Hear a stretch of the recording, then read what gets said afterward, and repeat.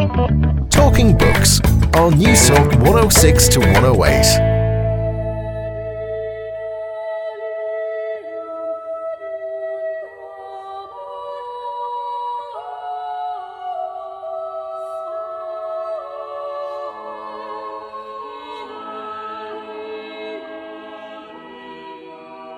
I know of many moral people who don't have any religious values at all. I don't think morality and religion, I think they overlap, but they certainly aren't contiguous. For the simple reason that, if you just look at the ways in which religion can be distorted, the way in which authority and political authority distort religion and make it into something that it never was intended to be, the sort of intolerant and absolutely abusive ways in which religion has been used to justify all kinds of political power grabs.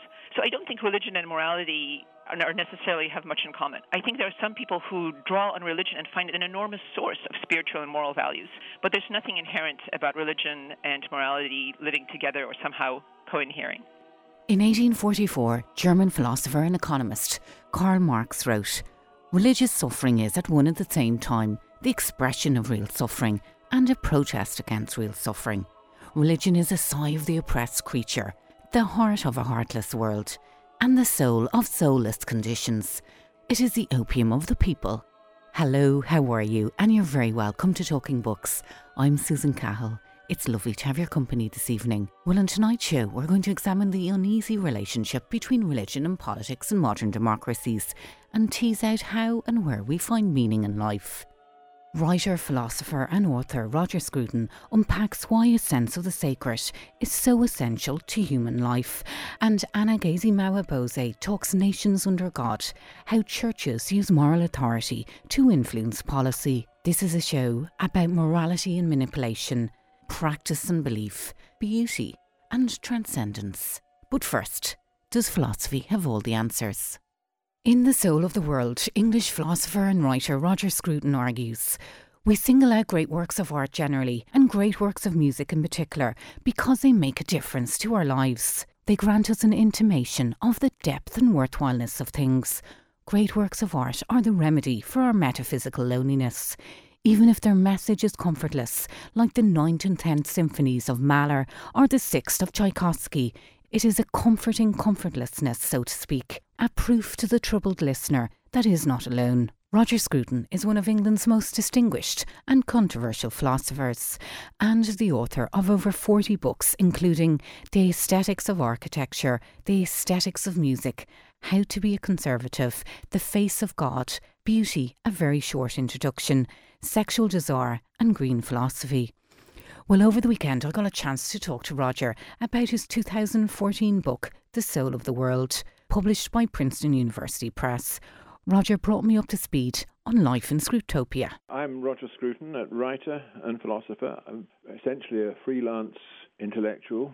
For the last 25 years I've been trying to maintain myself largely by writing books, giving public lectures, and sitting at home shaping my thoughts. Roger, I might start off with a big wide open question for you. Are we losing sense of the sacred in life? And as such, are we on the path to self-destruction? Well, that's a huge question. It is obviously the case, well, obvious to me anyway, that people are losing a sense of the sacred. They no longer have the feeling that the world is visited from any other place beyond it. Their world is a world of plain facts, obvious things, technology, means to ends, but very little that reveals a meaning from beyond. And I think, people used to find that meaning from beyond, not just in religious rituals, or that's important, obviously, but in things like marriage and the family and devotion to their community and to small-scale local celebrations. And that aspect of life has dwindled. I think we can't deny that. People have become more solipsistic, more solitary. Many people actually live alone with their television or with their iPod or whatever it might be. And I think this is something which is very new and also, in my view, very regrettable. Whether it is permanent, of course, I don't know. I think there's a human need to back out of that, as it were, to turn round to the sun and see the light again. But for the moment, people are, I think, living very much in darkness. So in some ways we're looking for meaning, but we're not looking in the right places. Is that what you mean? I think that's right, yes.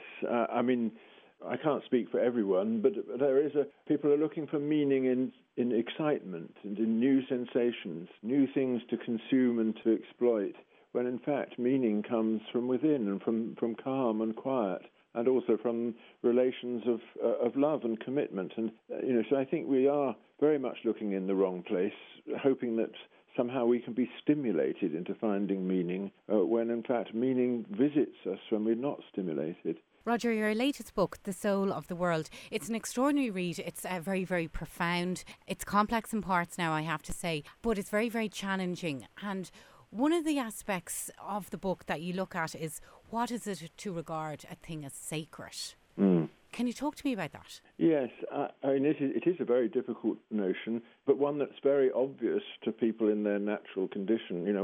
All tribes that anthropologists observed in the 19th century had this experience of the sacred right at their heart. And I think we did, and we can still rediscover it. Essentially, it's a sense that certain events, moments, objects, people, rituals and so on are as though taking place somewhere else, taking place eternally and outside the normal confines of space and time. And one sees reflected in those things an idea of human destiny, an idea that actually it doesn't matter that we die, that we are safe in some deep sense. I think many people have this in moments through nature, through observing beautiful things, and those sudden moments of revelation at sunset. And most people have it when falling in love or when with the birth of a child, and they recognize that this moment stands outside time in some way. It's very hard to put it into words, which is why we have the concept, after all. But it's a sense of beauty, is what you're describing there. And in ways, it can be quite tangible. You can walk into a cathedral, you can look at a fantastic painting, or you can have a cool breeze run through you. But in other ways, it's something that we can't fully understand either. Yes. You can't properly pin that down. It's that mystery. Yes, I mean, it's not just the momentary experience. It's a sense that in this moment, you have been taken up and, as it were, transformed. You're turned in another direction, as though you were picked up by a great hand and turned round away from your normal preoccupations towards something that has a far deeper meaning than anything you've seen before. And you take it with you through life. I mean, we all can remember those moments. We don't necessarily stay loyal to them, as many people don't stay loyal to their first love or to the moment of falling in love and so on. But they will nevertheless look back from their future life at those moments and say, yes, well, then it did mean something, and that was the thing that I should be answering to. Do you think, Roger, that we've got bogged down or somewhat overly obsessed to explain everything, to understand everything, to have this kind of rigour, analytical rigour on everything? Well, and in some ways that has taken from our experiences of life. Yes, I think that is true. Of course, it's quite understandable. From the 17th century onwards, the scientific worldview has been conquering one space after another, giving us explanations of things that we never dreamt that we could ever explain, like the origins of the universe, the size of the universe, the way in which animals respond to stimuli. All these things are extraordinary, and science does, in its own way, it unravels the mystery, but it unravels it in a way that also leaves it mysterious in another way. It's mysterious that anything should be explicable at all. If you look at ranges of human emotion, whether it's grief, you mentioned falling in love, fear, there are certain explanations that we can have for it, but we can never fully know. Yes. I think when it comes to our own mental life, that's absolutely true, that we look for explanations. And, of course, we find that by looking for an explanation, we actually destroy the thing we're trying to explain. You see this to a great extent in psychoanalytic patients who are given these elaborate theories, most of them metaphors or worse, and think that they've now at last understood themselves. But, in fact, all they've done is transform themselves into something less important. I think that, the bad use of science is in undermining our conception of ourselves. Now, I have to thank you for something, Roger. You've introduced me to the works of Patricia Churchland. I had not come across her work before. Yeah. And one of the questions that she's asked herself was, what has philosophy contributed to understanding of human mental processes? What do you say to that? Well, she Obviously, I take issue with her in one respect because, she's absolutely right that a great deal of philosophy is a load of waffle about these things. But her aim is to replace philosophy with neuroscience. Her view is that we have tried to make sense of the human condition using the ordinary concepts of what she calls folk psychology, the concepts that you and I have just been using to describe our states of mind, and that these concepts are inevitably makeshift, rough and ready.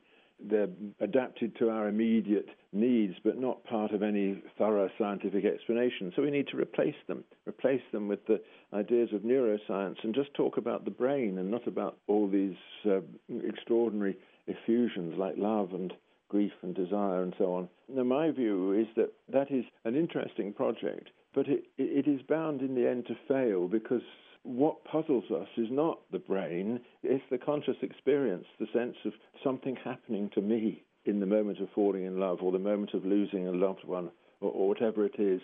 And it's understanding that state of mind and how it is directed towards the world, how it conceptualizes the world. That's really what philosophy has tried to do. And of course, she's absolutely right that it has failed. But I think we should take a lesson from Samuel Beckett, fail again, fail better. But she has some points to recognise that we have to ask ourselves deep questions and see what the patterns are. Can I ask you, in your philosophy of the mind or your philosophy understanding of states, what are the questions that you're asking yourself? What are the deep questions that you feel unsure with?